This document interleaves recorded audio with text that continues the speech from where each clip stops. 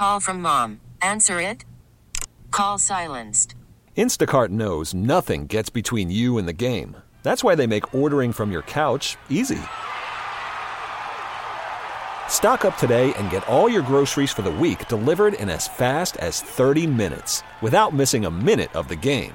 You have 47 new voicemails. Download the app to get free delivery on your first 3 orders while supplies last. Minimum $10 per order. Additional terms apply. Presented by T-Mobile, the official wireless partner of Odyssey Sports. With an awesome network and great savings, there's never been a better time to join T-Mobile. Visit your neighborhood store to make the switch today. It's time now to go beyond the headlines. And for the next 2 hours, go where every sports fan wants to go. Behind the scenes and into the practice facilities, locker rooms, coaches' offices, and press boxes to get the info before anyone else. This is the ESPN 1320 Insiders.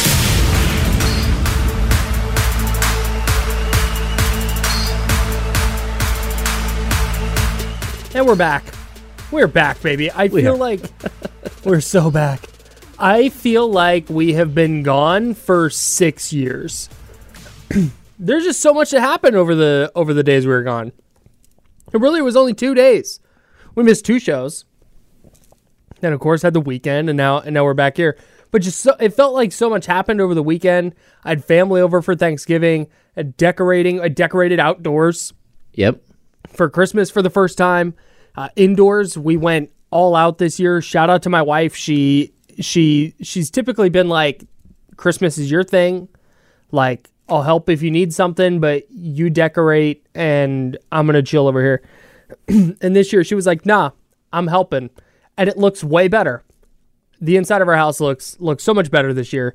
And it was just a really, really fun long weekend. And I was sitting there today, you jumped into the rundown last night. Yep. And you put everything together. I'm sitting there today and I'm looking, I'm like, man, I feel like the Kings-Pelicans game from last Wednesday is so far in the past. Oh, yeah. It felt so long ago to me.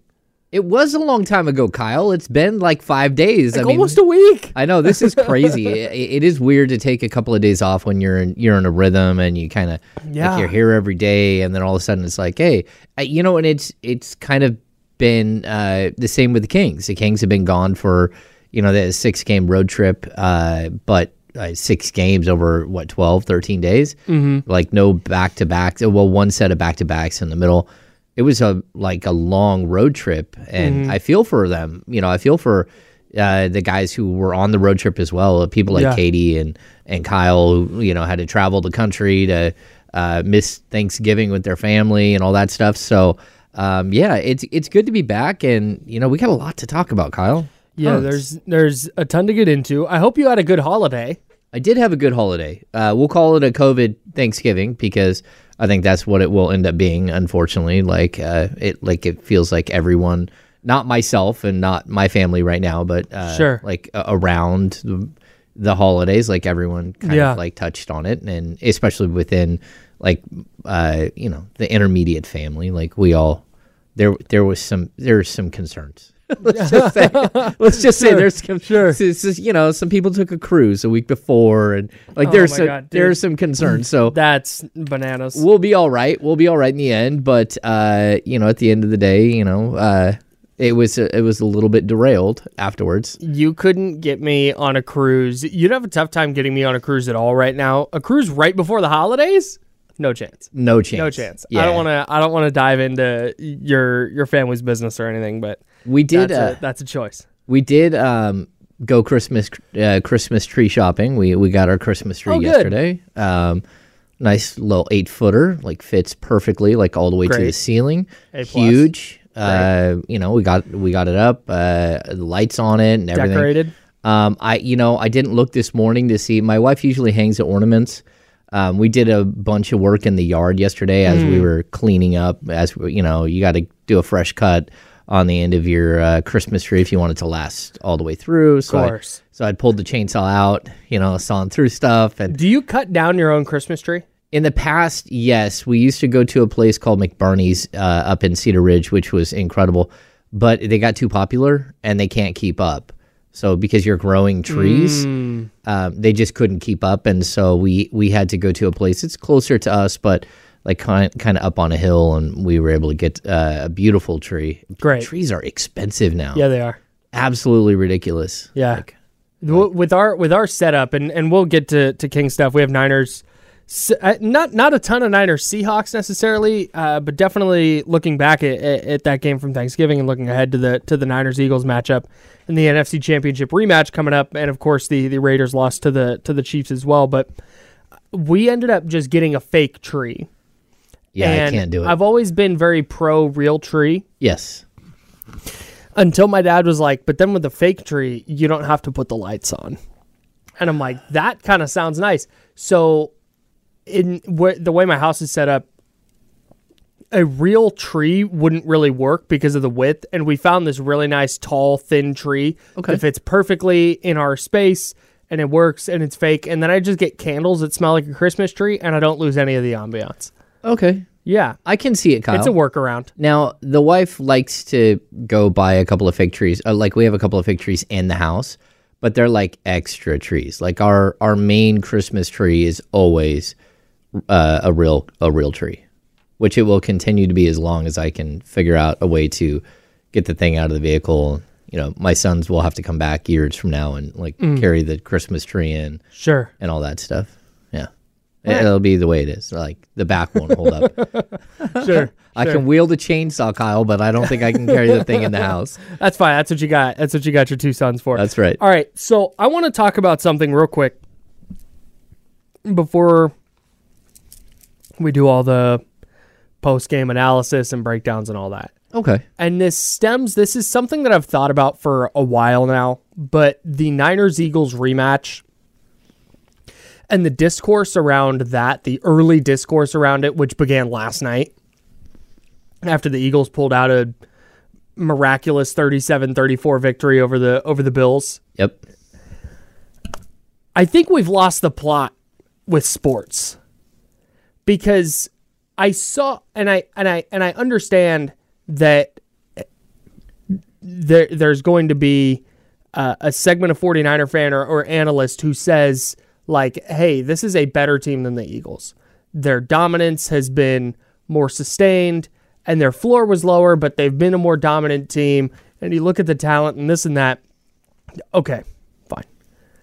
But I feel like we've forgotten that wins are the point. And it's gotten to this, like, the Eagles are 10-1. They have figured out a way, come hell or high water, to win 10 out of their 11 games. And their one loss to the Jets, did Jalen Hurts lose his mind and throw 3 picks? Like, yeah, for sure. But they have figured out a way to scratch and claw and at the end of the day have more points than the opponent, which is the goal of the sport. So I don't care about point differential. I don't care about EPA per play. I don't care about DVOA or whatever stat. The Eagles are really good at winning. And I think that's just this one specific example. I think we've stopped doing that in sports in general. Okay, so here would be my counterpoint, Kyle. Because I don't disagree with you. I think we do overanalyze everything.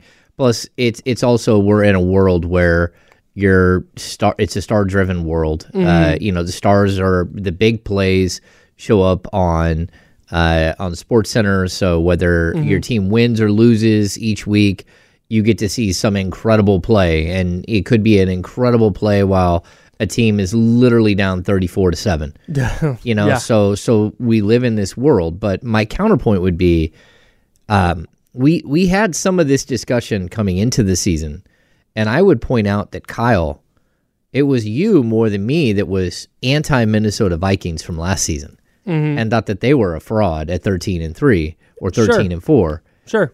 And it's because their point differential and all these things were wrong, So you might be right. Like, at the end of the day, though, like, winning is all that matters. And I think, as someone who has covered the Sacramento Kings for more than I would like to admit, more years than I would like to admit, winning just became so secondary that I kind of like got in a mode where, okay, this is weird. They're winning. I don't know what to do with this. Yeah. and then you're always waiting for the other shoe to drop.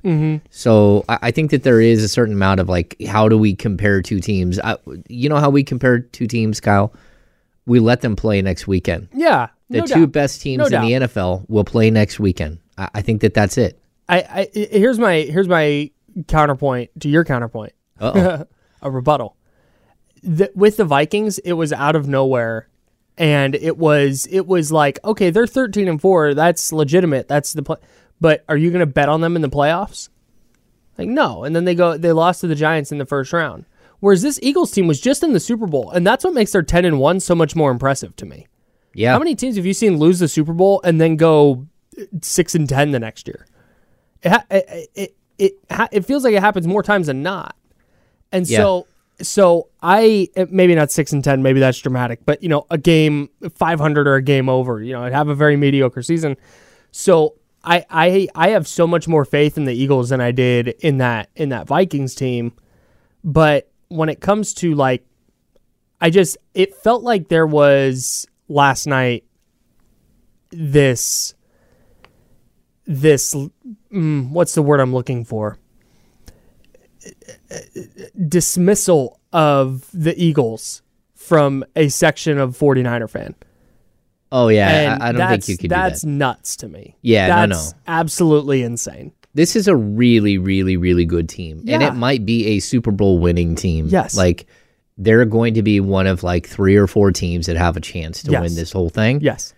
And as of right now, like, I would still probably put my money on them. Yeah. Like, they're that good. I think there is something, though, to look at their wins and keep pointing out that they barely escaped like 5 wins this season. Yeah. They found a way, but, I think they're a little bit more battle-tested, which is something I think the 49ers should be slightly concerned with.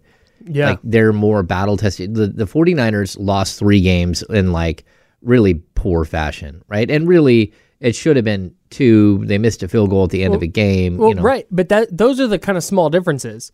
Jake Moody misses a 41-yarder, and Jake Elliott, in the rain, drills a 59-yarder. Crazy. With plenty of distance. That was an insane kick. Yeah, he's got a leg. And then the Niners couldn't figure out a way to come back and beat Minnesota. They just kind of got beat up and down by Cincinnati. That's going to happen sometimes. Yeah. But that's kind of so I just don't want to dismiss the Eagles as this, like, oh, they're 10, but I mean, really, they're not. Like, okay, they're legit. So what if they're 9-2 or 8-3? Then they have the same record as the Niners. Like, they're really good. And all of this stems from when Ken Dorsey got fired, and there was this discourse about Josh Allen. And the discourse around Josh Allen was like, well, okay, the Bills haven't won very much, but how much does that matter? It's like, it matters a lot. It matters a lot. That's the only thing that matters. In the end, it is. So I think, and I know I'm guilty of this sometimes, where it's like you overthink it and you overlook it. But I just, as we talked this week about the Eagles, I just wanted to make it very clear that I am of the mind that the Eagles are really good because they are 10-1, and it's really hard to be bad and 10-1. I totally agree with everything you just said. Okay. It is very difficult to be bad at 10-1. That's it. If you're 10-1, the chances are you're pretty good. All right, that's just what I wanted to get off my chest. Let's get into some Sacramento Kings. We'll get into some Las Vegas Raiders, some San Francisco 49ers. We're doing all of that with you up until noon right here on The Insiders. We're sponsored by Jiffy Lube on ESPN 1320, Sacramento Sports Leader.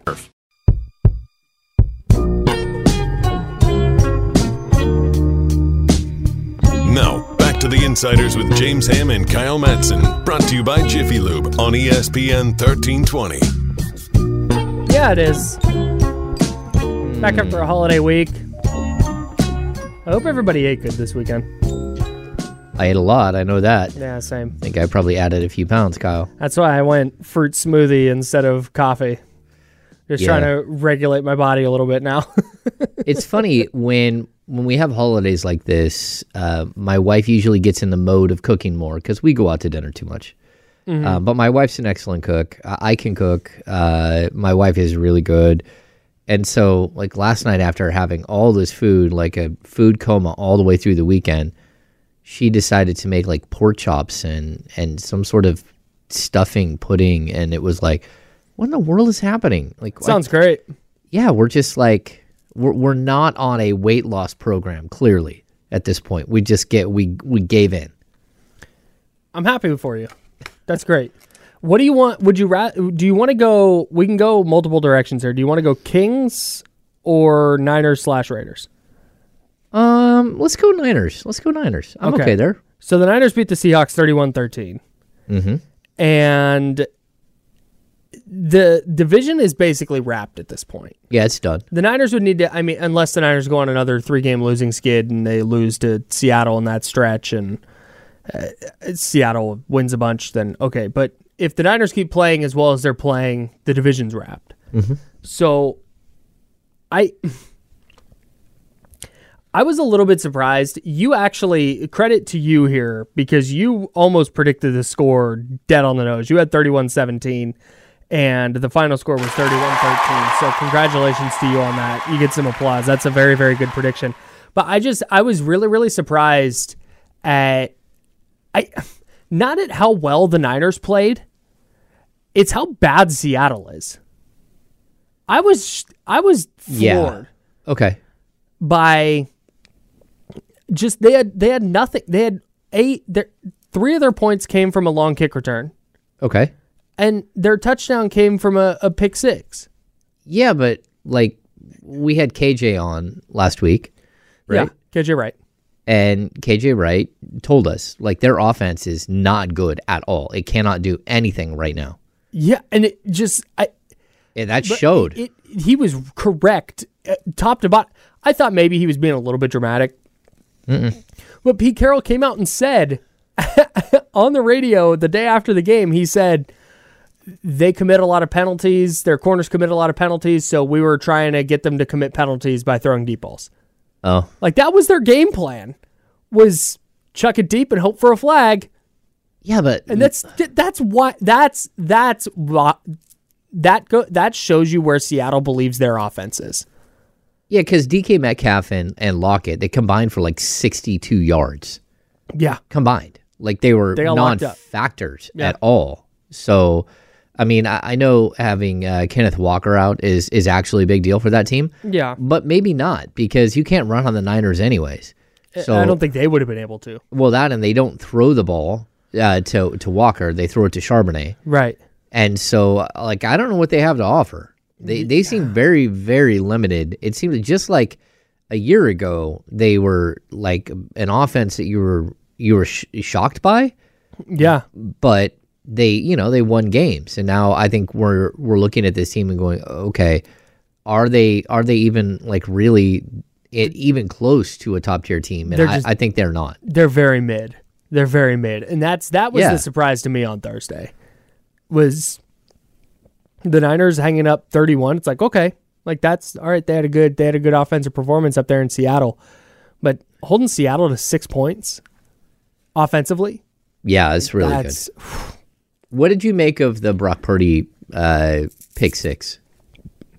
I haven't been able to fully tell. I think it got tipped, at the line, but I still don't think it was a good throw. Yeah. I don't think that's the reason the ball went way. It's not like it got batted in the air. It got tipped a little bit, and it was way behind McCaffrey. He missed the throw to Debo right before that, and then missed the throw to McCaffrey as well. Huh. So a momentary lapse. Yeah, and that's, I think, what you're going to I think that is where Brock Purdy is going to settle as a quarterback, where you're going to get the throws to Brandon Ayuk for the touchdown, and we'll get to that in a second. But then you're going to have, I don't know, I don't know what number to put on it, 2 to 4 plays a game, where maybe it's not even an interception, but it's just, he just misfires to an open guy. And it's just kind of what was that? But I would take the, I think that there's going to be a growth period here. He's still a young quarterback who's learning the NFL, and so for me, it's are you going to make some mistakes? Well, of course you are, but the fact is that he throws the ball downfield. He actually pushes the envelope on what is comfortable for a lot of people. And I'm here for it all day long. Me too. He's good. He is good. And it's not just a bunch of dink and dunk short passes. There's some of those mixed in, but it's his ability to basically throw at all three levels that just makes him, like, to me, really, really intriguing. And I'm okay with 6 interceptions. Like, that's where he's at right now. Like, he's like tied for 19th in the league in interceptions. Yeah, 6 isn't bad at all. With like 8 other dudes. So I'm totally fine with that. You know, like, there could be a season where he has 12. But I expect in that 12 interception season that he's got like 42 touchdowns, and the Niners are just a different passing team. Damn. Well, I mean, if he's going to go up that high, though, that's kind of where I would say. Yeah. You know, if he's throwing it that much. Yeah, and I don't think that they're going to put him in a situation like that. I mean, they should already be scouting the world for the next McCaffrey, just so you have him like ready to roll in a couple of years. But this is it's impressive watching him shine. So, I thought the touchdown throw to Ayuk was. So I thought the touchdown to George Kittle against the Jags was his best throw of his career. Okay. This one to me was infinitely better. And the fact that on that play where he goes play action with his back to the defense and then flips his hips and has to, reset his eyes. Yep. That he found Ayuk between 4 defenders and then also got it over the front 2 defenders and in front of the back 2 while hitting his receiver in stride that allowed him to take the ball into the end zone. That's the kind of big-time throw that makes me go, oh, he can. That's the kind of throw that you make at a big spot when your team is down 5 points in a playoff game and you need a touchdown. Like, that's the kind of big-time throw that you never really saw from Jimmy Garoppolo. And that's why Jimmy Garoppolo, the offense was always like lacking a little bit. And I know that people will point to some of the peripheral numbers and they'll say like, well, the EPA per play is the same and the completion percentage over expectation is the same or whatever it is. But when you look at the depth of target, how far down the field he's pushing the ball and how consistently he's doing it, the lack of turnovers, and then the willingness to try and fit that throw in, like, there's a reason that they're blowing teams out at a higher rate than they did with Jimmy Garoppolo. Kyle, and it's because of plays like that. I think part of the issue that he just makes it look too easy. Like, it looks too simple. Like, and the throws he's making are super complex. They're just perfect. Like, so many of them are, you're watching it, you're like, that was an incredibly perfect pass. And, it's why I, like, early on, I started comparing him to Drew Brees. Like, there's just, like, an easiness to what Drew Brees did. To Tom Brady, there's always an easiness. He just stood back there, totally calm, and then when it came time to make the throw, he made the throw. So it's not like he's out there running around, slamming into people like Josh Allen. He's not a running quarterback like Lamar Smith. Lamar Jackson, I'm sorry. He doesn't do, the tricky flick plays that Mahomes does. He just makes it look simple. And then he does a lot of what Herbert does, except for he doesn't have, like, the disastrous moments time and time again. Maybe he doesn't have the arm strength. Okay, I'll give you that. It's not the same, but it doesn't matter. He gets the ball there on time. Yeah. His timing is great. His vision is great. I still would like to see him check down a little bit more, but overall, like, this guy's turning out to be a really, really high level quarterback. I mean, leading the league in completion percentage, in QBR, in rating, like everything. Just like, he's killing it. He's playing really, really well. Now the next step is like sustaining this. Oh yeah. There's a full season that starts. What does this look like now in 2, 3 years, 4 years? And that's going to be the big question. What does he look like in Philly next week? That's going to answer a lot of questions, I think. And we'll continue talking about that as the week goes on. Plenty more to get through with that Niners Seahawks game and really projecting it out over the rest of the season, because that's kind of where our sights are set now, especially with that NFC title game rematch coming up. But let's shift gears out of the Sacramento Kings. They had a couple of games while we were away. They had a game Wednesday against the Pelicans. They had a game Friday against the Timberwolves. We'll start diving into all of that. Plus, I know you're probably hearing a lot about the in-season tournament, where the Kings stand, this point differential stuff, Tuesday's game against the Warriors being a big one. We will break all that down and explain all of it to you next. That's James. I'm Kyle. We're the Insider, sponsored by Jiffy Lube here on ESPN 1320, Sacramento Sports Leader. Okay, picture this. It's Friday afternoon when a thought hits you. I can waste another weekend doing the same old whatever, or I can conquer it. I can hop into my all-new Hyundai Santa Fe and hit the road. Any road. The steeper, the better. Because my all-new Santa Fe is available with H-Track all-wheel drive, so I can hit the trail without a worry in the world. Heck, with 3 rows and best-in-class rear cargo space, I can pack the whole family in with all our gear. We've got available dual wireless charging for our phones, so we'll never lose touch with civilization, and we won't lose touch with the primordial power of Mother Earth. So which is it? Waste the weekend or do something a little more epic? And conquer it in the all-new Hyundai Santa Fe. Visit HyundaiUSA.com or call 562-314-4603 for more details. Hyundai, there's joy in every journey. This episode is brought to you by Progressive Insurance. Whether you love true crime or comedy, celebrity interviews or news, you call the shots on what's in your podcast queue. And guess what? Now you can call them on your auto insurance too with the Name Your Price tool from Progressive. It works just the way it sounds. You tell Progressive how much you want to pay for car insurance, and they'll show you coverage options that fit your budget. Get your quote today at Progressive.com to join the over 28 million drivers who trust Progressive. Progressive Casualty Insurance Company and Affiliates. Price and coverage match limited by state law. Hiring for your small business? If you're not looking for professionals on LinkedIn, you're looking in the wrong place. That's like looking for your car keys in a fish tank. LinkedIn helps you hire professionals you can't find anywhere else, even those who aren't actively searching for a new job but might be open to the perfect role. In a given month, over 70% of LinkedIn users don't even visit other leading job sites. So start looking in the right place. With LinkedIn, you can hire professionals like a professional. Post your free job on linkedin.com/recommend today.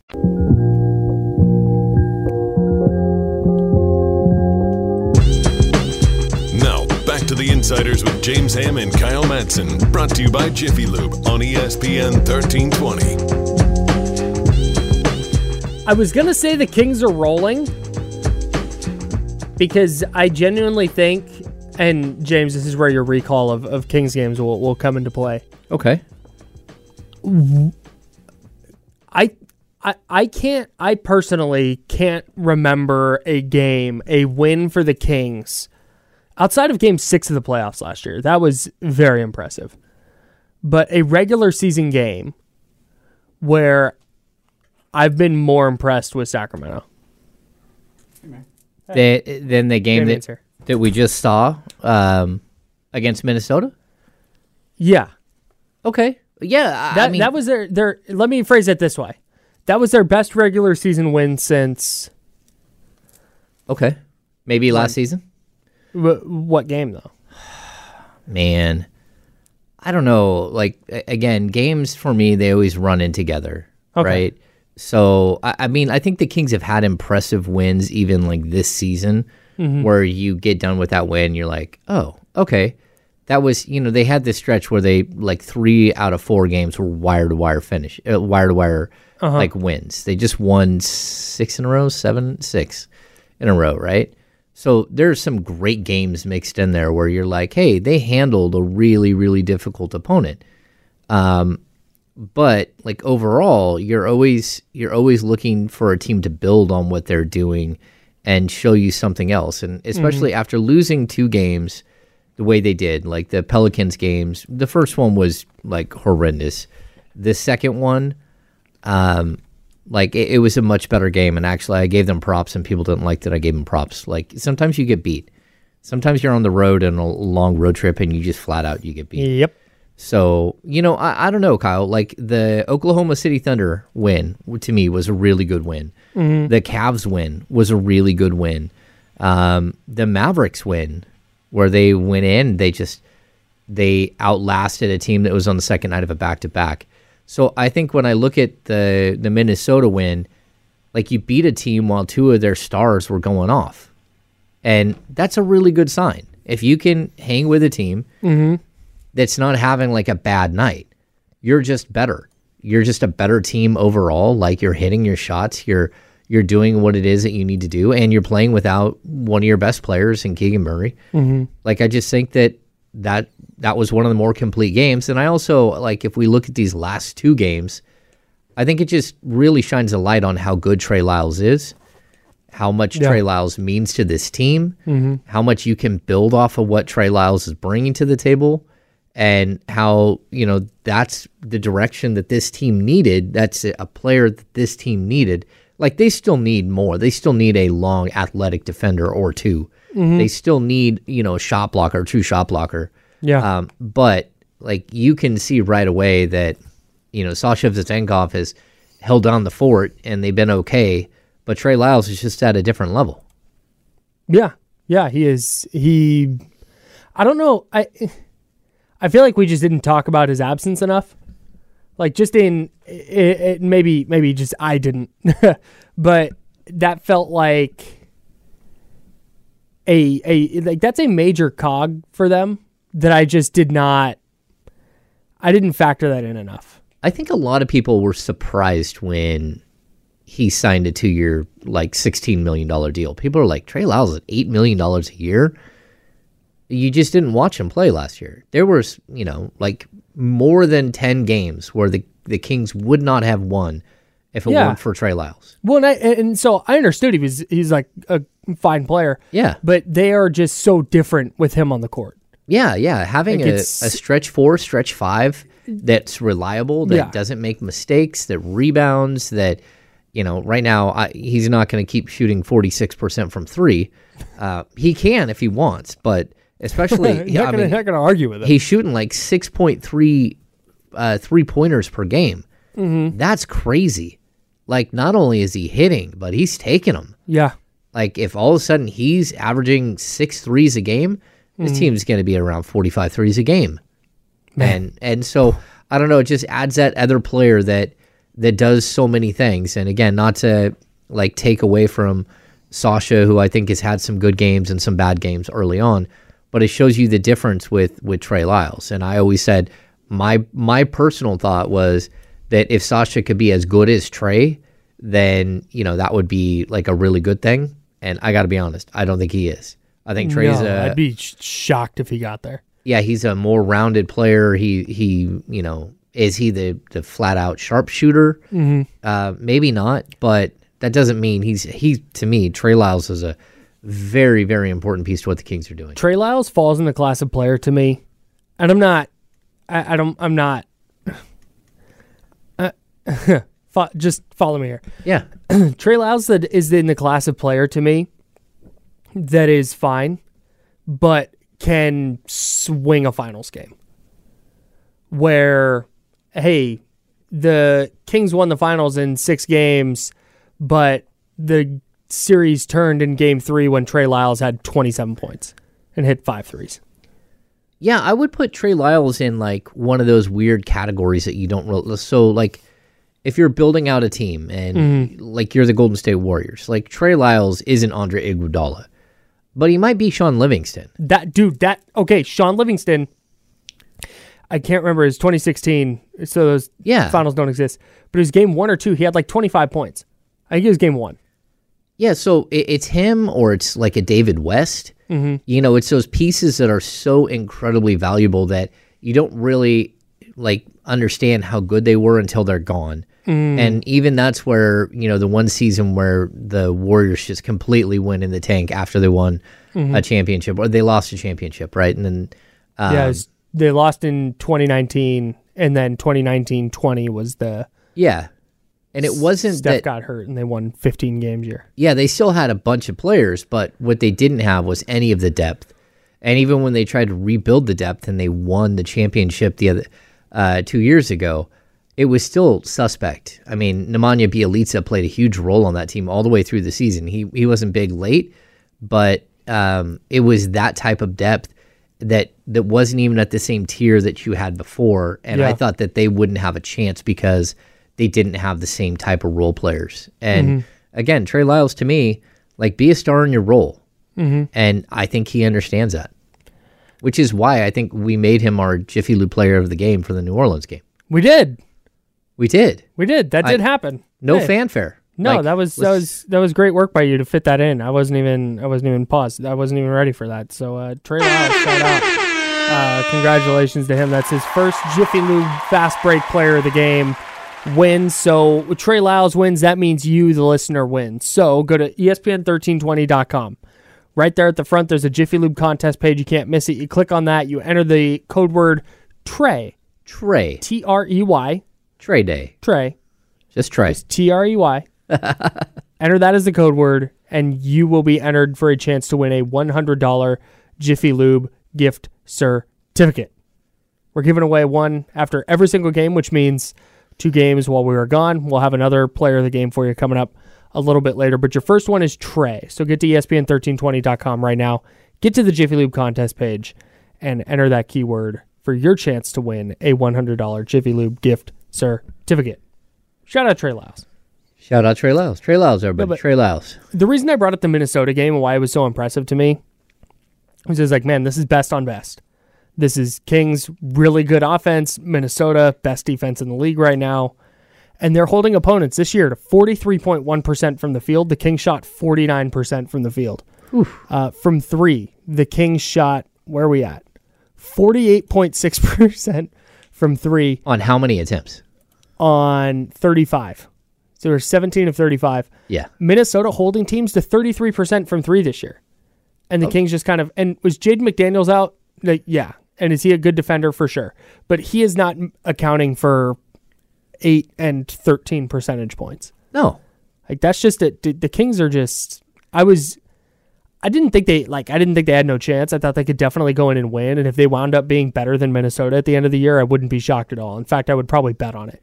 But for this game, where it's game 6 of a 6-game road trip, and you've lost 2 in a row, and it's this really good, big defensive team, and to just go in and handle them the way they did, it was like, oh, like, okay.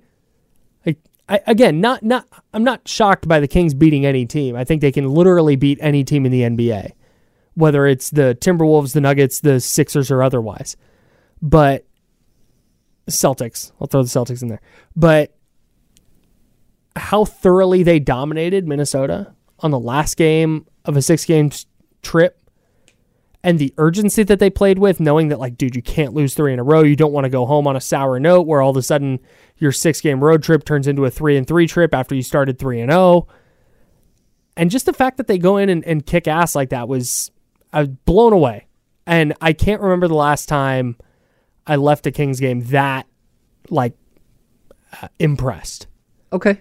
Yeah, I totally get what you're saying. And I would even point out, like, I'm not a big complain about the officials guy. The officials were so embarrassing. Like, the Kings took 11 free throws. Minnesota took 29. And you could say, well, the Kings shot a bunch of three-pointers. No, the Kings shot 35 threes. They shot 33. 35 to 33. Both teams took a bunch of threes. Not even that many per modern NBA standards. Sure. The fact that they couldn't get a foul call and that some of these free throws that they do have showed up in the final minute or 2 of the game.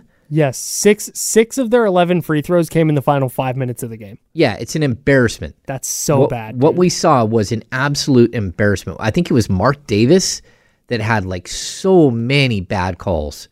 And maybe I'm wrong. One of the 2 games here, Mark Davis had a bunch of bad calls. But De'Aaron Fox got teed up, complaining about the officiating. And it just felt like every time that Anthony Edwards got anywhere near the basket, just like the same exact thing with Zion Williamson. Anytime Zion got anywhere, they called a foul. And I know the Kings are trying to be aggressive. They're aggressive with that. There's no way that De'Aaron Fox didn't get fouled more than like 3 or 4 times, which is what 6 free throw attempts is. Yeah. Like, that's crazy. It's absolutely wild. And for them to just elevate, Domantas Sabonis fouled out of that game. Like, for the Kings to be able to maintain while playing against a very good team and having no calls go their way at all, I thought showed great composure, great ability to get through adversity. Yep. And at the same, I mean, even Mike Brown like reviewed a call and was right. And you could tell, I think it is Mark Davis that called that game. He didn't even want to say it. You could see the look on his face was like, after review, the call has been overturned. Like, it was an embarrassment. Yeah. And so, it was very, very bad. Yeah, very, very lopsided. And again, I'm not someone who comes on and complains about officiating all the time. I'm not someone. It's not usually part of my 6 quick thoughts. Nothing. I'm the same way. I am always. I get crap from people on this all the time. When there's a bad call at the end of at Niners Browns this year, there were 2 calls in the last drive that didn't go the Niners' way. There was a Tayshaun Gibson roughing, and then there was a really ticky-tack holding on Charvarius Ward. Okay. And I'm always of the mind like, hey, don't be in a spot where the official decides the game. Yes. That is always where I land on officials. Like, they're there. There's going to be good calls. There's going to be bad calls. And my thought on it is, over the course of a year, the good and bad calls, for the most part, even out. Whether you want to believe that or not, that's, if you objectively watched the game, that's probably where you would land. That's about 50-50. But then there are games like what happened in Minnesota where you see Anthony Edwards on one end getting every touch foul, and then you see De'Aaron Fox on the other end going pinball between 3 defenders and getting nothing. Or having Anthony Edwards run up and slam into him in the backcourt. Fox, flop a little bit, sell it. Embellished a call, of course. Looked like, are you going to call it? Because you didn't call it on the other end. Right. You called me on the other end for a touch foul. That's not a touch foul, which has happened. And nothing. And that's when he got the tech. He got a tech after that sequence right there. And I just want to point out, the Kings won by 13. I felt like in that game, the officials and the idea of the end-season tournament, it was in the officials' minds that the game was supposed to be close. And it didn't matter what they did. The Kings were still better, and there's nothing Minnesota could do. That should have been a 20-something point blowout. Yeah, and the Kings were way better. Yeah, on that night, they were way better. Yeah. For sure. So, I mean, like, Rudy Gobert was like a non-factor in that game. Like, you don't even remember him half the time, right? But for me, that was a game where it's almost like they all knew the point differential thing. And then for Fox to have to go and score late, it was like, oh, boy. My favorite part about this game was Kyle Anderson. Oh, slow-mo? Because he's my least favorite player in the National Basketball Association. Not least. He's on the mount. Least more, though. Okay. Of players I don't like. With Luka and James Harden? Yep, they're both up there. I don't know if Luka's... I'd have to really think about that. I'll have that for you tomorrow. I just can't stand that Kyle Anderson's whole bit is watch how slow I can play the sport. It's annoying. And now he's got the rec specs on, and there's just something about his face I don't like. It's the same thing with Zach Collins. I just don't like his face. That he was a minus 24 in 18 minutes was really good for my soul. I really needed that. I'm a hater. And my hating heart needed that. All right. Yeah. So that was one of my other favorite parts of Friday night. Okay. Yeah. I have the whiteboard here so we can explain let's talk in-season tourney here. So the Kings finish up their in-season tournament group play tomorrow at home against the Golden State Warriors. Draymond Green will be back for that one. Real quick thing on Draymond. He spoke to the media for the first time yesterday. Okay. A couple days ago. Yesterday. And was more or less like, I'm not going to change the way I play, da-da-da-da-da. Like, bro, nobody's asking you to do that. They want you to stop performing MMA moves on your opponents. Stop kicking, stop punching, stop choking, stop doing all that, and just go play basketball. Just play basketball. If you're going to get teed up for yelling at the refs and being passionate, fine. Okay, you'll live with that, Tech. If that's what gets you fired up and motivated to be good on defense. But it's the kicks and punches and chokeholds that are not within the scope of basketball that people would like you to stop. And I don't think that's a crazy ask. Anyways, I was just really annoyed by the fact that he continues to have no repentance. Is that the word I'm looking for? Repent? Is that the word? Yeah. repentance he for his actions. It's absolutely insane to me. Anyways, that was zero accountability. It's wild. But okay, let's talk in-season tournament. Okay. So let's roll out some scenarios. Let's start with Kings Warriors tomorrow night. Kings win. Kings win. They advance. Oh, let's see. Oh my God. Kings win. Here we go. If the Kings win, they advance. Just straight up. It's easy. over. Okay, that's easy. Okay. That's the easiest thing. The Kings win. Now, here we have right now, the Kings are currently 3-0 with a plus 29 in point differential for the end season tournament. Mm-hmm. The Warriors are 2-1 with a plus 5, but they lost to the Timberwolves. The Timberwolves are 2-1 with a minus 3. So, what this means is if the Kings lose to the Warriors and the Timberwolves lose, let's just say the Timberwolves lose and the Warriors beat the Kings. The Warriors advance because the first tiebreaker is head-to-head. But if you have 3 teams that are tied, all of which who have beat each other, the next tiebreaker goes to point differential. So, again, if the Kings lose, but the Timberwolves win, then it gets totally chaotic. That's where this chaos. Chaos. Yes. So again, if the Kings lose, the Warriors beat the Kings, but the Timberwolves win, then we start looking at point differential. If again the Warriors somehow, there we go. If the Warriors beat the Kings by, there's a plus 24 there, right? So if the Warriors beat the Kings by 24 and they tie, as far as point differential, at because that would pull the Kings. Actually, it's not that, because the Kings would lose their point differential, whatever it is. Like there's a bubble here where the Warriors have to make up a ton of points. But it's not as complex as people think. And if somehow Minnesota goes in and just blows out OKC, then Minnesota could jump over both these teams. But it's going to be complicated. So the third tiebreaker, so it goes points and then head-to-head.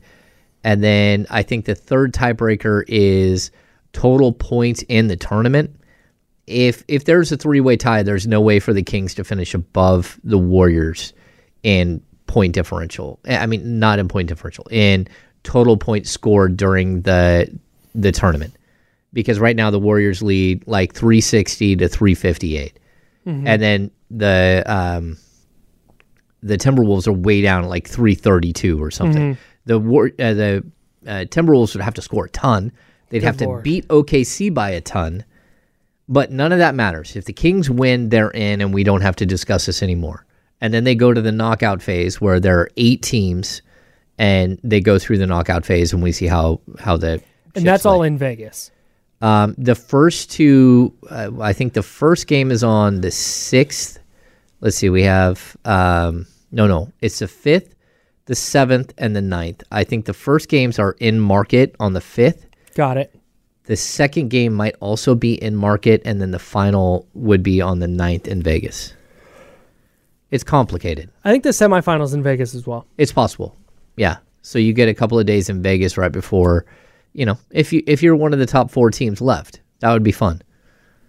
So, and then if they do somehow make it to the finals are on December 9th. So when you're in, that's what matters. If you lose, you need Minnesota to win, and then it goes into this crazy hopper of point differential. So again, if the Warriors beat the Kings by 10, that would put their point differential at a plus 15. And the Kings at a plus 19. And the Kings at a plus 19. So the Kings would still be in decent shape, and then Minnesota would have to outscore OKC not only by because right now they're a -3, so they would have to take that. So if we're talking about the Kings being a plus 17, just one team goes? What do you mean? From each group? Only one team goes, because there is a wild card, but there's no way for I don't believe there's any way for the Kings or Warriors or Timberwolves for that matter, to get point differential. Well, okay, I guess so the Kings are in, but Minnesota could get a point differential enough to beat the Suns. The Suns have a higher point differential than everybody. The Suns are in this group too? No, the Suns are in another group, but they're already the wild card. Got it. Yeah, they've pretty much already secured the wild card. I was going to be shook if the Suns also played a role in all this because I would have had no idea. Yeah. So basically, the Kings just need a win, and that's what matters. Yeah. And if they lose, they just can't lose by 1 million. Yes. Oh. Yeah. Oh. So it's not that bad. Well, no. They can't lose by 1 million, but they need Minnesota to win. That's the other thing. The only way for them to make it through is if there's a 3-way tie. So and people are sitting here saying the wild card goes to the Spurs, the Suns, no matter what, because they're plus 34. That's not actually the case, because Minnesota is a -3 right now. If they beat OKC by 37, they would tie with the Suns, and they could conceivably get in.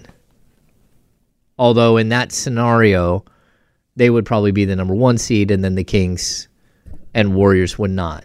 I hope this cleared everything up for everybody. Yeah, it's chaotic. Win and in.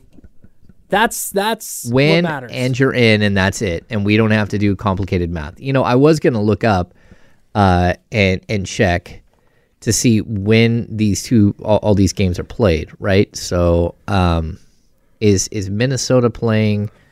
I think Minnesota's playing the what day? They're playing Tuesday as well. They have a 5:00 start. So the Kings will know going into that game what the math is. And it will be wild. They'll know exactly because, you know, that game should be over by 7:00. Well, it might be within a couple of minutes. So they'll have an idea. Dang. Yeah, it should be fun. I hope so. Yeah. So there is a way in which the Warriors could crush the Kings and push their point differential way crazy high. And then Minnesota could crush OKC, push their win total way up high, and then both of those teams could get in. There's no way for the Kings to be a wild card because it would take them losing by a bunch. Right. It would take them losing to the Warriors and then losing the tiebreaker. Got it. Okay. Got it? Win and in. That's what I'm going with. There it is. For the next couple of days, the Kings win. They are onto the knockout stage of the in-season tournament, which has been a pleasant surprise for me. We can keep talking about that. We'll also tell you about what else happened in the NFC this week, how it affects the Niners, and how things are shaping up heading into a big NFC Championship game rematch in Philly on Sunday. That's James. I'm Kyle. We're the Insiders, and we're sponsored by Jiffy Lube here on ESPN 1320. Hey everyone, Boomer Esiason here. The NFL Draft is behind us and your favorite team is now gearing up for week number 1. The free Odyssey app puts you right in the middle of the pro football conversation with the biggest sports radio stations from across the country. The local voices who know your team the best, giving you their unfiltered takes on the current state of your squad. It's always football season right here on the free Odyssey app.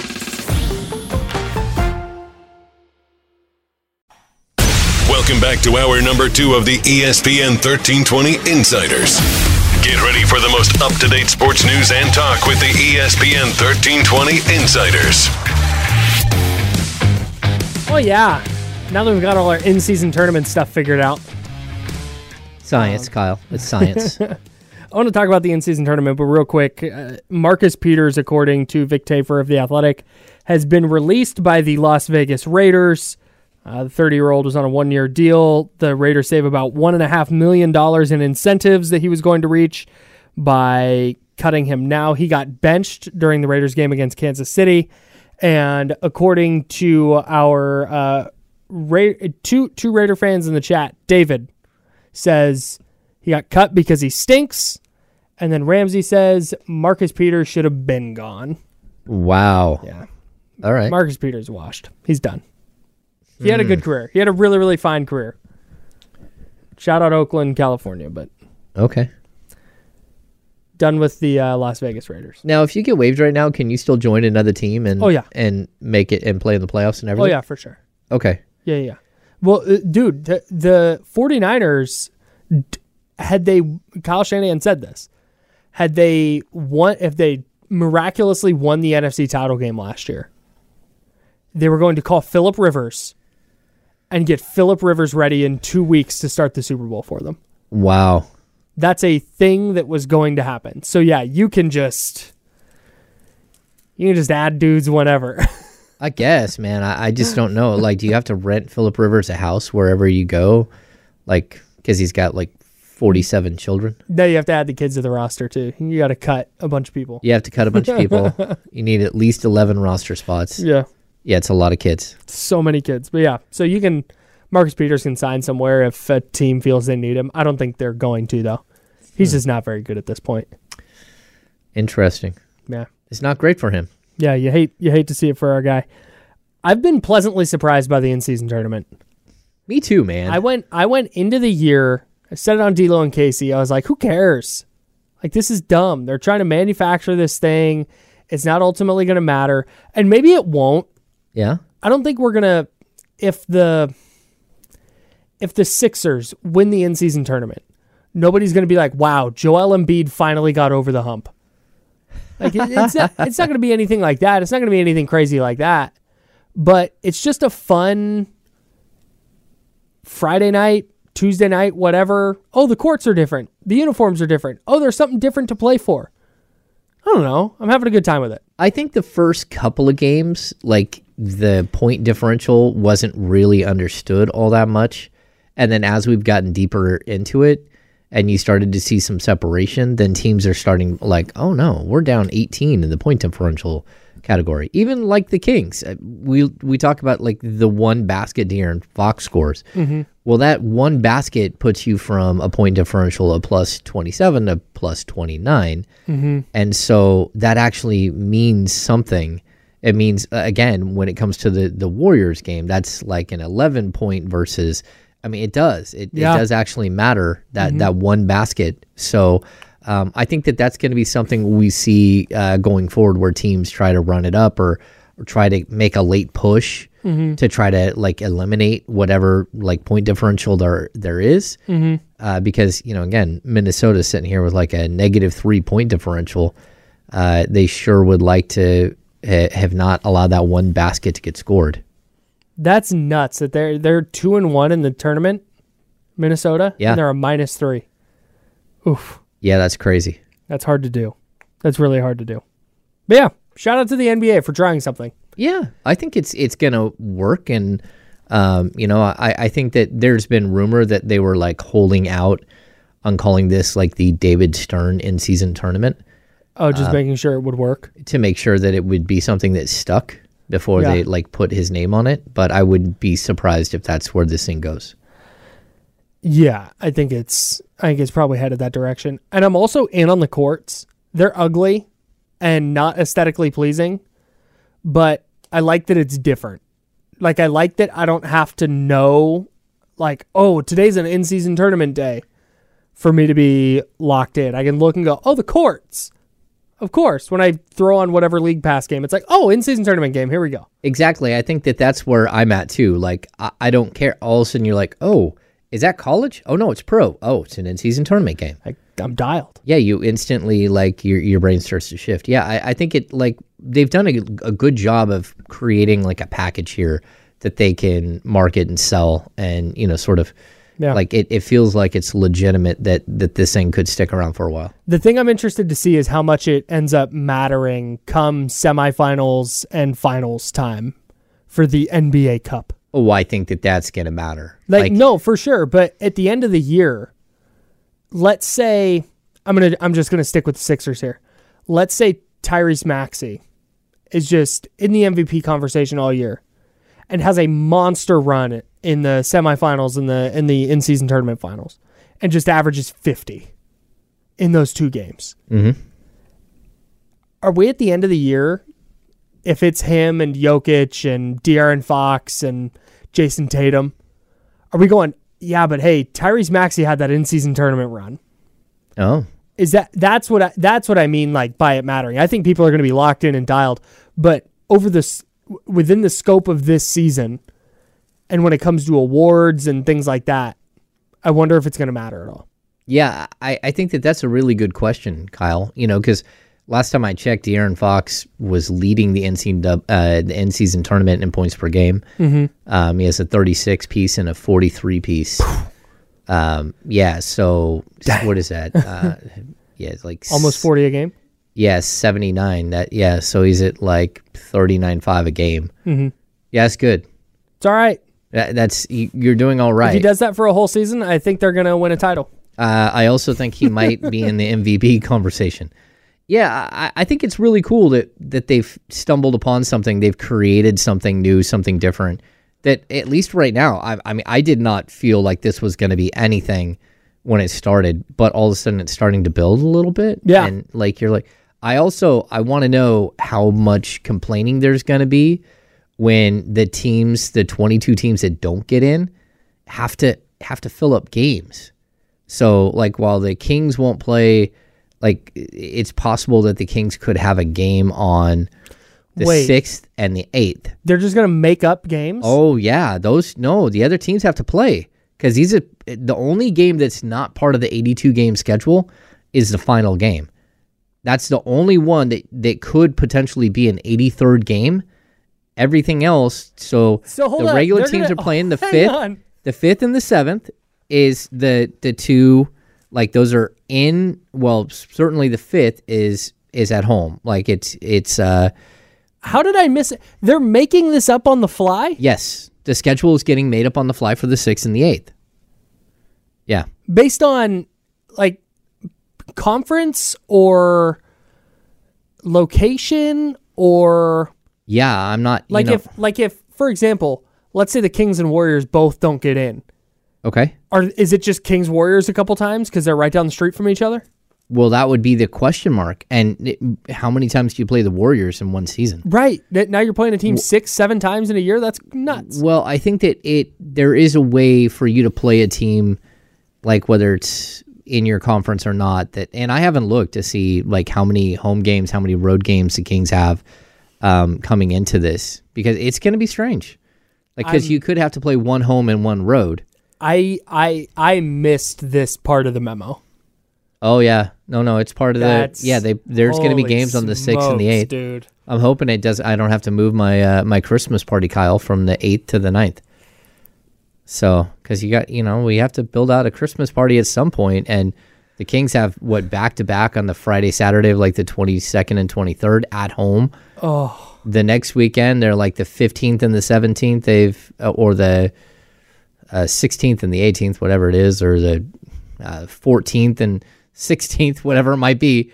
Like, there's only like one night, and it's too much. So, damn. Yeah, complicated. It's complicated, Kyle. Well, I was going to talk about chaos in the NFC, but I don't think we can do that in a minute. Probably not. Philly won. Here's a quick thing on Niners Philly, just for a minute. If the Niners lose, their chance for the 1 seed's over. Mm-hmm. It might already be pretty close to done because Philly's schedule is not tough down the stretch, and that they've gotten through this Cowboys, Chiefs, Bills gauntlet with no losses. Even if they lose to the 49ers are still a game back. They would need to run the table and then hope that Philly loses to like Dallas they have once, but they have the Giants twice. Oh. They have, I think, the Cardinals. Oh. I feel like the Cardinals are a team in there. It's not a schedule where I look at it and go, oh yeah, Philly's definitely going to lose one. So the Niners, and that's if San Francisco runs the table. Oh yeah. So the margin for error is gone. They still need to win in Philly, and if they don't, they're 3 back and they don't have the tiebreaker with 5 weeks left. It's over. Okay, so again, Philly plays the Niners, followed by at Dallas, at Seattle, Giants, Cardinals, Giants. Oh, those last 3 weeks. Even at Seattle, they're going to roll Seattle. Okay. Seattle's not good. I'm out on the Seahawks. You're out. I'm out on the Seahawks. So, yeah. The Niners would need a miracle to get the 1 seed, even if they win on Sunday. So that's where that stands. But we'll talk about the rest of the NFC because I'm not totally convinced that it's a 2-horse race with the Niners and Eagles. We can talk about that next. He's James. I'm Kyle. We're the Insider, sponsored by Jiffy Lube on ESPN 1320.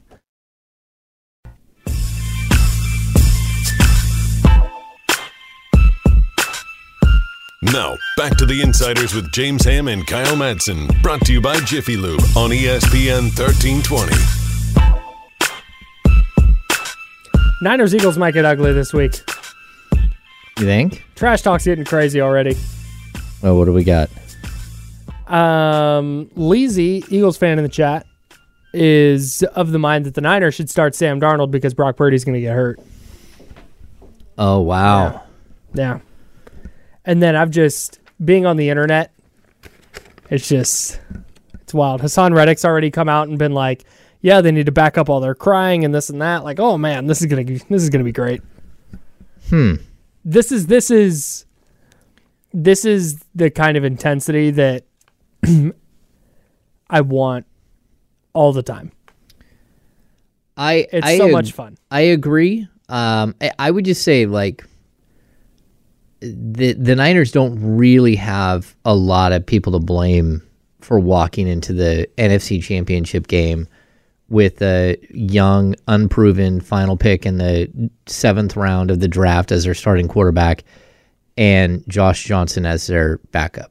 Like you have to have a legitimate secondary plan, and it can't be a guy who's like 36 years old and who has never been good. I mean, you should have. I get it; they had injuries, but you should have found someone. Who?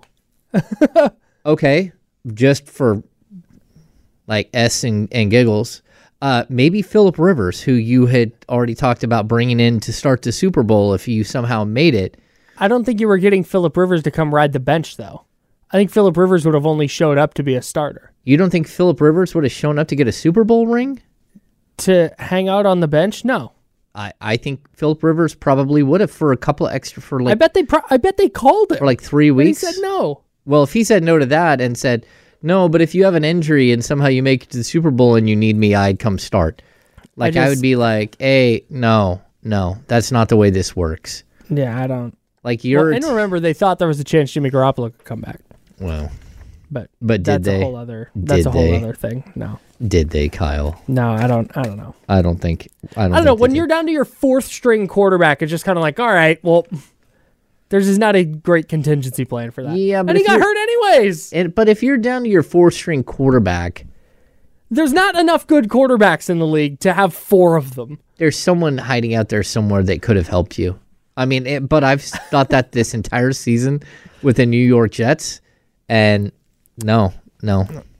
How the Jets? Here's the thing. The Ringer Fantasy Football Show, who is the Ringer Fantasy Football Show, was talking about this. How did the Colts wind up with Gardner Minshew and not the Jets? I know. How did the Vikings wind up with Josh Dobbs and not the Jets? I kept trying to trade all of these people to the Jets, and no one would call me. I tried, They Kyle. wouldn't make it happen. I tried. I know you did. I even went through Faraz Siddiqui to try to help his Jets. Dude, Faraz, can you call your Jets and go get yourself a Josh Dobbs? Go get yourself a Matthew Stafford. There could have been a point where this could have worked. Mm. Sad though. Tough scene. All right, Mad Props. It's something we do every week where we take a couple of stats from the Kings game, a couple of stats from the 49ers game. We pick a game this week. The Niners, it was their Thanksgiving game against the Seahawks, and for the Kings, we did their Wednesday game against the Pelicans. Uh-oh. So here's where you actually won this week. Spoiler alert. Oh. Yeah. You ruined the whole surprise. Yeah. So our first one, 49ers Seahawks total points, or De'Aaron Fox points plus assists. I actually wrote this one down wrong. How many assists? Do you have it in front of you? How many assists did De'Aaron Fox have? I can. Oh, he had 26 points against the Pelicans. You still won. It's not going to matter. He didn't have 15 assists. No. I've got it. Blasted. Where are we at? De'Aaron Fox. De'Aaron Fox. I'm there. I need, let's see, against 26 points and 26, 5 assists. So 31. All right, so at 31. Thank you. The 49ers and Seahawks combined for 41 points. No, 44 points. 31-13. Yeah, It's 44 points. 44. De'Aaron Fox, 31 points plus assists. You had the Niners Seahawks total there. I had De'Aaron Fox points and assists. Fell short. Actually, 31 is about the amount of points I expected him to score. Okay. But you expected like 7 or 8 assists? Yeah, I hadn't. Yeah. Okay. So, and I expected that Niners. I thought Niners Seahawks total would be way lower. Yeah, I think you had it like 24-17 or 24-13. 24-13. Okay. Yeah, so I had it in that range. Okay. So that's fine. Swing and a miss by me. Christian McCaffrey touches or Domantas Sabonis points and assists. We both took Domas points and assists. 24 touches for Christian McCaffrey, 29 points and assists for Domantas Sabonis. So we're both right there. Juwan Jennings receiving yards or Trey Lyles minutes. We both took the Lyles minutes. 28 minutes for Trey Lyles. Shocking. Even Trey Lyles was shocked. 28? That's like 18 to 20. That felt reasonable. Yeah. If I knew he was going to play 28 minutes, I would not have put Juwan Jennings receiving yards here. I would have thought 15 was a closer number too. Juwan Jennings had 8 receiving yards, 28 minutes for Trey Lyles. But we both got it right. Okay. 49ers sacks or Harrison Barnes assists. 6 sacks for the 49ers, a donut for Harrison Barnes. Deebo Samuel touches, we split this one. You had Deebo Samuel touches. I took Malik Monk 3-point attempts. Okay. 11-6. 11 touches for Deebo. He had 9 targets with 7 catches. Man. Really big deal. He just loves playing in Seattle. Oh, yeah. He had a huge game there in 2019. I don't think he played there last year because he was hurt. He's a big game player. Yeah. He's a guy who goes crazy in big games. Yeah. And they lean on him. Like, he is their offensive spark plug when they need to get their offense going. Mm-hmm. He's the guy they go to. They open their scoring with a touchdown run from him. And like I said, 9 targets, 7 catches, and 11 total touches. This one, Seahawks punts or Davion Mitchell points. You took Davion. I had Seahawks punts. 5 punts for Seattle, 2 points for Davion. Oh, so I lost that one? Yeah, you lost that one. Oh. One shy of a perfect week. Dang it. But I lost 2, so congrats. You're the big winner this week. Yes. I think we've each won 2, and then we had a tie one week. Yeah. Yeah. All right. I love it. Mad props. I love it. Mad props is... It's a little less effective when the games were so long ago. Yeah, because we're like having to remember back. Yeah, but I don't want to do a game too far out, because if Harrison Barnes tweaks an ankle and just misses the Friday game, and we did the Friday game and now he's not in it, it's a whole thing. So, yeah. Yeah, it's funny. Over your shoulder, Seth keeps popping up. No, I know. It's really distracting. Yeah, because Seth, like if he's gonna help me with my break button here. If there's anyone in the building that you could worry could be a potential axe murderer, it would be Seth. I disagree. Really? I disagree. There's someone else in here that you feel like could be a... Yeah, I'm not going to say who it is. Oh, okay. But their name rhymes with Messy Mapia. Oh. I'm kidding. I love Jesse. I could see Jesse being like a poisoner. Just saying. Is this what you... Hang on. We should do this. Like, no, we should not. What? Is this what you think about? Is this how you, like, when you assess a person, you're just like, how would that person commit a murder? No, it's just when I see Seth standing there with his big beard, I'm like, I could see Seth with a chainsaw in his hand and freaking Kyle out right now. He's the nicest human I've ever met. Oh, I can't envision it. Well, first of all, he's part of the circle of trust. Well, I mean, you're about to not be. No, we now have the triangle of avoidance. That's our new name for our group. Okay. Me, Jonathan, and Seth are in the triangle of avoidance. Where you guys are just avoiding responsibilities. We avoid having to do things like build an entire set for Daughtry. Yeah. Nice. It's the triangle of avoidance. Good for you guys. Yeah. We have clearly kicked someone out of the circle of trust. Yeah, I've noticed. It's a tough day for whoever that is. I'm glad it's not me. That's funny. All right. More on the triangle of avoidance coming up next. No, we're going to talk Kings Timberwolves Next, we'll go around the NFL, talk about some other stuff that's gone on this week, and then we'll take you right up to D-Lo and Casey at noon. He's James, I'm Kyle. We're the Insider, sponsored by Jiffy Lube here on ESPN 1320.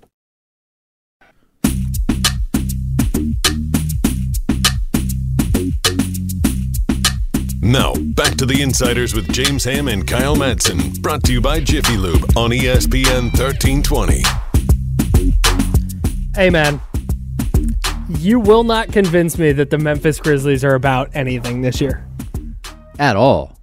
I was listening to the Trista Crick's podcast, Heat Check, Odyssey original podcast. Download it wherever you get your pods. You've been on one recently. I was on the Heat Check. Yeah, so go check out James's episode if anything. But over the holidays, Trista posted an episode where she talked a little bit, but then there was her radio hit in Memphis was on there, and then her radio hit here with D-Lo and KC was on there. And the Memphis guys are convinced that Ja is going to come back after 25 games. They'll be 5-20, 6-19 or whatever, and he is going to carry them to a play-in tournament and into the playoffs. No. And I'm out on that. Erroneous. I am, you guys know me, I am willing to change my mind when I'm wrong, and I will happily admit when I'm wrong. Not happily, nobody likes to be wrong, but when I'm wrong, I'll say it. Because I think that people who dig in on wrong takes are strange. But they're not going to go 35-17 with Ja, which is like minimum what they would need to go. Like absolute bare minimum. Ja's a good player. Oh, yeah. But he's not. If Steven Adams and Brandon Clark were healthy and Marcus Smart was healthy, okay. Then maybe we'll see. Yeah, by the time he gets back, they might have 5 wins. I'm giving them 5-20. Okay. So right now they're 3-13? Something like that. I don't know. The numbers for Jaren Jackson Jr. over the last couple of weeks are horrible. Not good? No, he stopped playing basketball well. I mean, even in this game, Desmond Bane in 34 minutes went 3 of 12 from the field, 0 of 5 from 3. He had 6 points, Kyle. Oof. You know who he matched? Bismack Biyombo. Obviously. Who is a starter for that team. And Jacob Gilliard, who he went to Richmond. I still don't know who Jacob Gilliard is. I apologize, Jacob. Jacob also scored 6 points. He started. And then Vince Williams Jr. Gregory Jackson, I just looked him up. He's an 18-year-old. Like, I don't even know who these people are. This is bizarre. I mean, they picked up Jalen Noel and Shaq Harrison they got emergency 10-day granted because they didn't have enough players to suit up. But, I mean, that's crazy. Oh, my God. Yeah, I mean, David Roddy is playing 27 minutes for you. Derrick Rose, the ghost of Derrick Rose, played 22 minutes in this game and was really good. I don't know, man. What game was this? This is the Suns Grizzlies. Derrick Rose was 8 of 9 from the field, 17 points in 22 minutes. He followed that up with a 5 of 12 and 12 points in 20 minutes. Oof. Yeah. Yeah, Desmond Bane, 5 of 16, 3 of 9 from 3, 13 points. Jaren Jackson, 4 of 14, 2 of 6 from 3, 18 points. How do we even get down this rabbit hole? We started talking about point differential in the NBA in-season tournament. There it is. Devin Booker trying to get one last shot off against Memphis, and then I was like, yo, Memphis stinks, and that triggered my thought of the Memphis radio guys being like, you're forgetting how good Ja is. This team is going to be awesome when he gets back. Santi Aldama is going to take over the league. Da-da-da-da-da. It was nuts. Wow. That's intellectually dishonest. It was a lot. Okay, so over his last 8 games, Jaren Jackson Jr. is averaging 16.5 points. He's averaging 5.1 rebounds, which is par for the course. He's only at 1 block per game. Kyle, 8-game stretch. He's shooting 33.1% from the field and 22.2% from 3. That's just like he's out there with this stick with a little white flag, just waving the white flag. I give up. Did you see that video last night of Marcus Smart giving the like passionate speech to the bench, and Jaren Jackson's over like off to the side, like yawning? It would have been better if he was like eating popcorn. Maybe he had a Jamba Juice in his hand. Out. Yeah. Let's see. You mentioned he's 29.6% from 3 this year on 5 attempts a game. Oh. He's no Trey Lyles. Just saying. What a fraud. Okay. Not Trey Lyles, Jaren Jackson Jr. Yeah. I love Trey Lyles. Okay. I'm out on Triple J. Okay, so we have good, bad, and the ugly, right? Sort of? Yeah. Let's do it. Okay. Kings Timberwolves, good, bad, and ugly. But before that, let's get our Jiffy Lube Fast Break Player of the Game for you. ESPN1320.com is the website. You go there. There's a Jiffy Lube contest page. It's right at the front. You can't miss it. You click on that. And your second keyword of the day that you can enter. So you can enter another time. If you've already entered with Trey, Trey, you can now enter again with the word Fox. Because De'Aaron Fox is our Jiffy Lube Fast Break Player of the Game. The password is Fox. Fox. Really easy. Fox. Fox. Yeah, he was awesome against Minnesota. He was absolutely spectacular. I did not know he took 32 field goal attempts. Love it for him. Want to see him do it more, honestly. That might be. Is that a career high? I'll find out for you right now. Yeah, that I didn't know he'd taken 32 field goal attempts. That's a lot. I'm here for it. And while I'm here for it too on occasion. No, he took 33 one other time, and he had another in the 2019-20 season. He took 33, and then he had one other game 2 years ago where he had 32. That is a lot of field goal attempts. Yeah. Okay, so the good from this game, Kyle. He tried to pad the point differential, but he also padded his own stats a little bit. 36 points, 12 rebounds, 12 assists, 7 rebounds. I thought he was very, very good. He hit his free throws when he got there, 5 of 6 from the line, 3 of 7 from 3 after some kind of all over the board 3-point games over the last couple. 3 of 7 last game, 2 of 7 the game before, 2 of 12 the game before that, but then a 6 for 10 and a 5 of 11. I think I'm okay if that's how De'Aaron Fox gets to like 38% on the season. Yeah, it's going to be up and down. 37.2. That's kind of where I think that he might be for the season. That would be a good thing. But he was really good. Here's what I love about his performance on Friday. That was a huge game for the Kings. Measuring stick game against another top team in the West. Where do you stack up?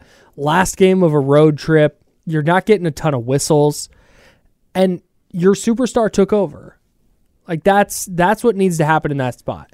Every now and then, like you said, not every night, because that's not sustainable and that's not winning basketball, no matter how good a player is. But that was a get out of the way. I'm going to go get us this one. And I think they needed it. So I'm here for De'Aaron Fox doing all of those superstar level things like, hey, my team needs me to go win us a game tonight. I am too. And I would also, there's another player who I feel like over the last week has done the same thing. With Keegan Murray out, he's missed, 2 or 3 straight. He went out halfway through the first Pelicans game, so he's missed 2.5 games. Harrison Barnes has once again looked like Harrison Barnes. So looks really good. He won my, on the weekend review, I just can't give to De'Aaron Fox every week, especially when he had like the 14-point stinker. You do this at the Kings Beat. At the Kings Beat. If you go to thekingsbeat.com, become a premium subscriber. A weekend review. I gave Harrison Barnes the player of the week. Yeah. Good choice. So people know for the last 3 games, which again, 2 losses and a win, but this is on the road, a 6-game road trip. These games weren't easy at all. 18.7 points, 3.7 rebounds, 0.7 steals. He shot 5-15 from the field, 47.4 from 3 on 6.3 attempts per game. Harrison Barnes has played really well, and this plays into a bigger narrative that we've talked about throughout the season. It's that I don't think that Harrison Barnes has declined as much as I think he's dropped a peg in the pecking order, and he's down to number 5 in the starting lineup. Yep. And it's tough to be super, super productive and consistent when you're not getting consistent touches and everything else. So could he do a better job rebounding? Yes. I think defensively he's been solid. But overall, I think Harrison Barnes, when you need him to step up, still has the ability to step up and be that player. Yeah, and that was something when Trey Lyles went down. It was like, all right, hey, here's Harrison Barnes now. And if he's going to continue giving you 6 points and a rebound and calling it a night, that's a huge problem. Yeah. But the fact that, hey, Trey Lyles goes down, or not Trey Lyles, excuse me. Keegan Murray goes down, and you get this version of Harrison Barnes, it's like, great. That's all I need. Now, again, you'd like to see the rebounds tick up, but again, that's nitpicky at this point. Yeah, and Kyle, I'd add to that not having Trey Lyles actually made the Kings overly reliant on Harrison Barnes for the first month of the season. That's interesting. Because they don't have the ability to push Keegan Murray over to the small forward all the time and actually get those minutes there, which you will see. And I think even like we saw JaVale McGee had a very good game against Minnesota. I'm hard on JaVale sometimes, but I thought JaVale McGee had a very, very good game against Minnesota, and it was in short bursts. But if I'm looking at sort of like the grand scope of things, when you take a player like Trey Lyles out and he's so versatile, he can play the 4 and the 5. He can even, like on occasion, he's switchable and can play the 3 against bigger guys. But it really did put a lot of stress on Mike Brown to use guys like Sasha Zinkov, to use a little bit more Chris Duarte in certain situations.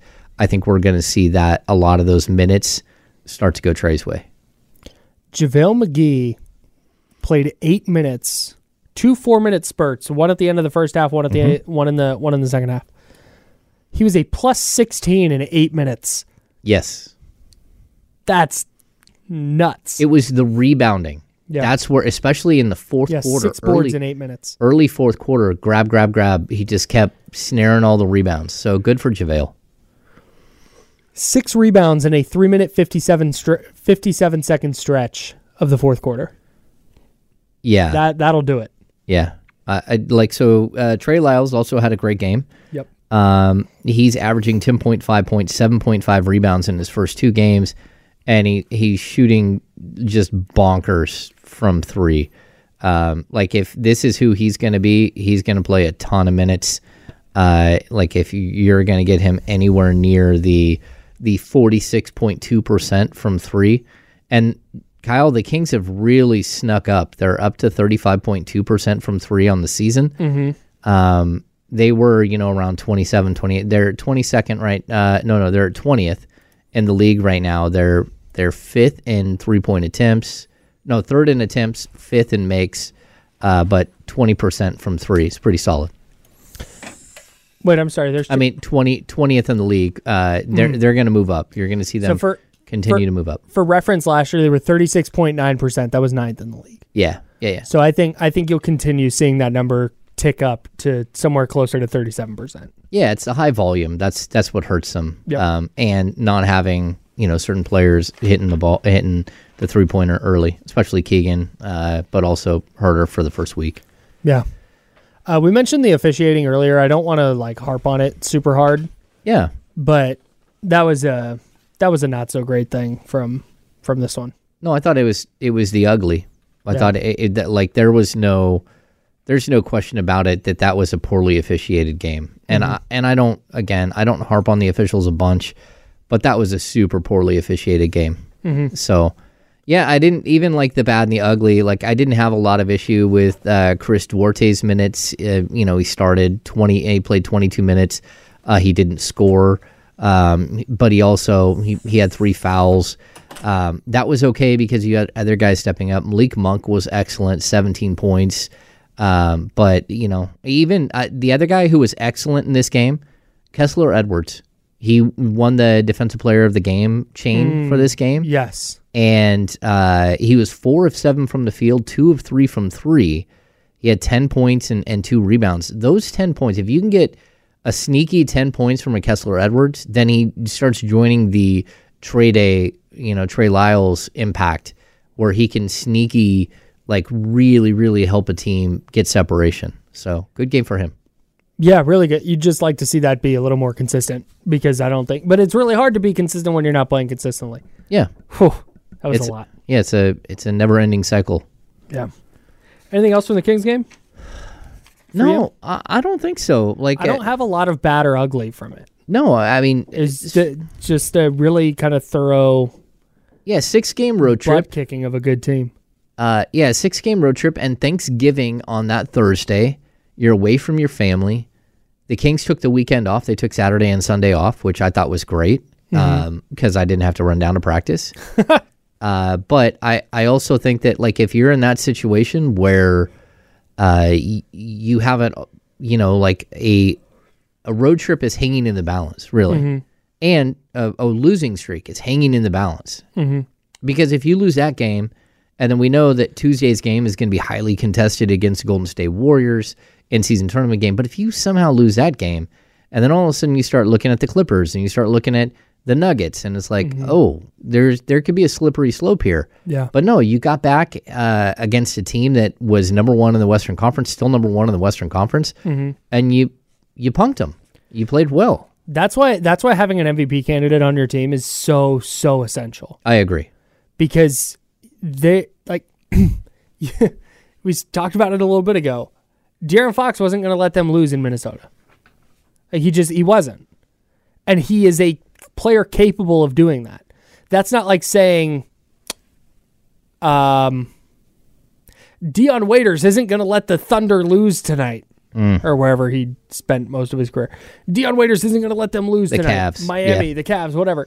Like, oh no, that's probably bad.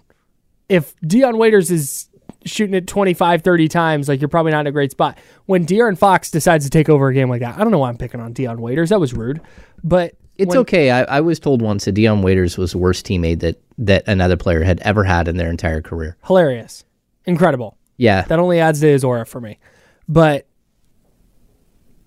De'Aaron in that spot, being like, we're not losing tonight, I'm going to take over. That is going to keep the Kings out of a lot of those slippery slopes that you just talked about. Yeah. Where they're not losing 6, 7, 8 games in a row because, like, they're just going to too often have the best player on the court. And there are so many nights where that means you're going to win.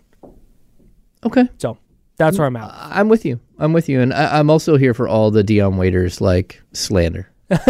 Okay. Because right, let's start working that in. I'll just point out that Dion Waiters was supposed to go in the 20s, and I want to say that's the 2012 NBA draft. Was he Syracuse? He was supposed to go, yes, in the 20s. But he refused to work out for anyone, and some sort of mystique was formed around him. He moved all the way up to number 4. And what happened when he moved up to number 4, Kyle? Thomas Robinson fell to number 5. And when Thomas Robinson fell to number 5, the Sacramento Kings, who had worked out Damian Lillard repeatedly, including on the Monday before the draft, and were taking Damian Lillard the night before the draft. I was told they were taking Damian Lillard. When Dion Waiters slid to number 4, that's when Thomas Robinson fell to number 5. The Maloofs wouldn't commit to paying Jason Thompson in free agency, and Jeff Petrie had 0 power forwards on his roster. He took Thomas Robinson instead of Damian Lillard, especially with him drafting the year before was 2011. He drafted Jimmer and Isaiah Thomas in the same draft and was worried that he would have too many point guards. But Damian Lillard came in for a workout and hit like 99 out of 100 shots, and they were in love with Damian Lillard, and then didn't draft him the next day.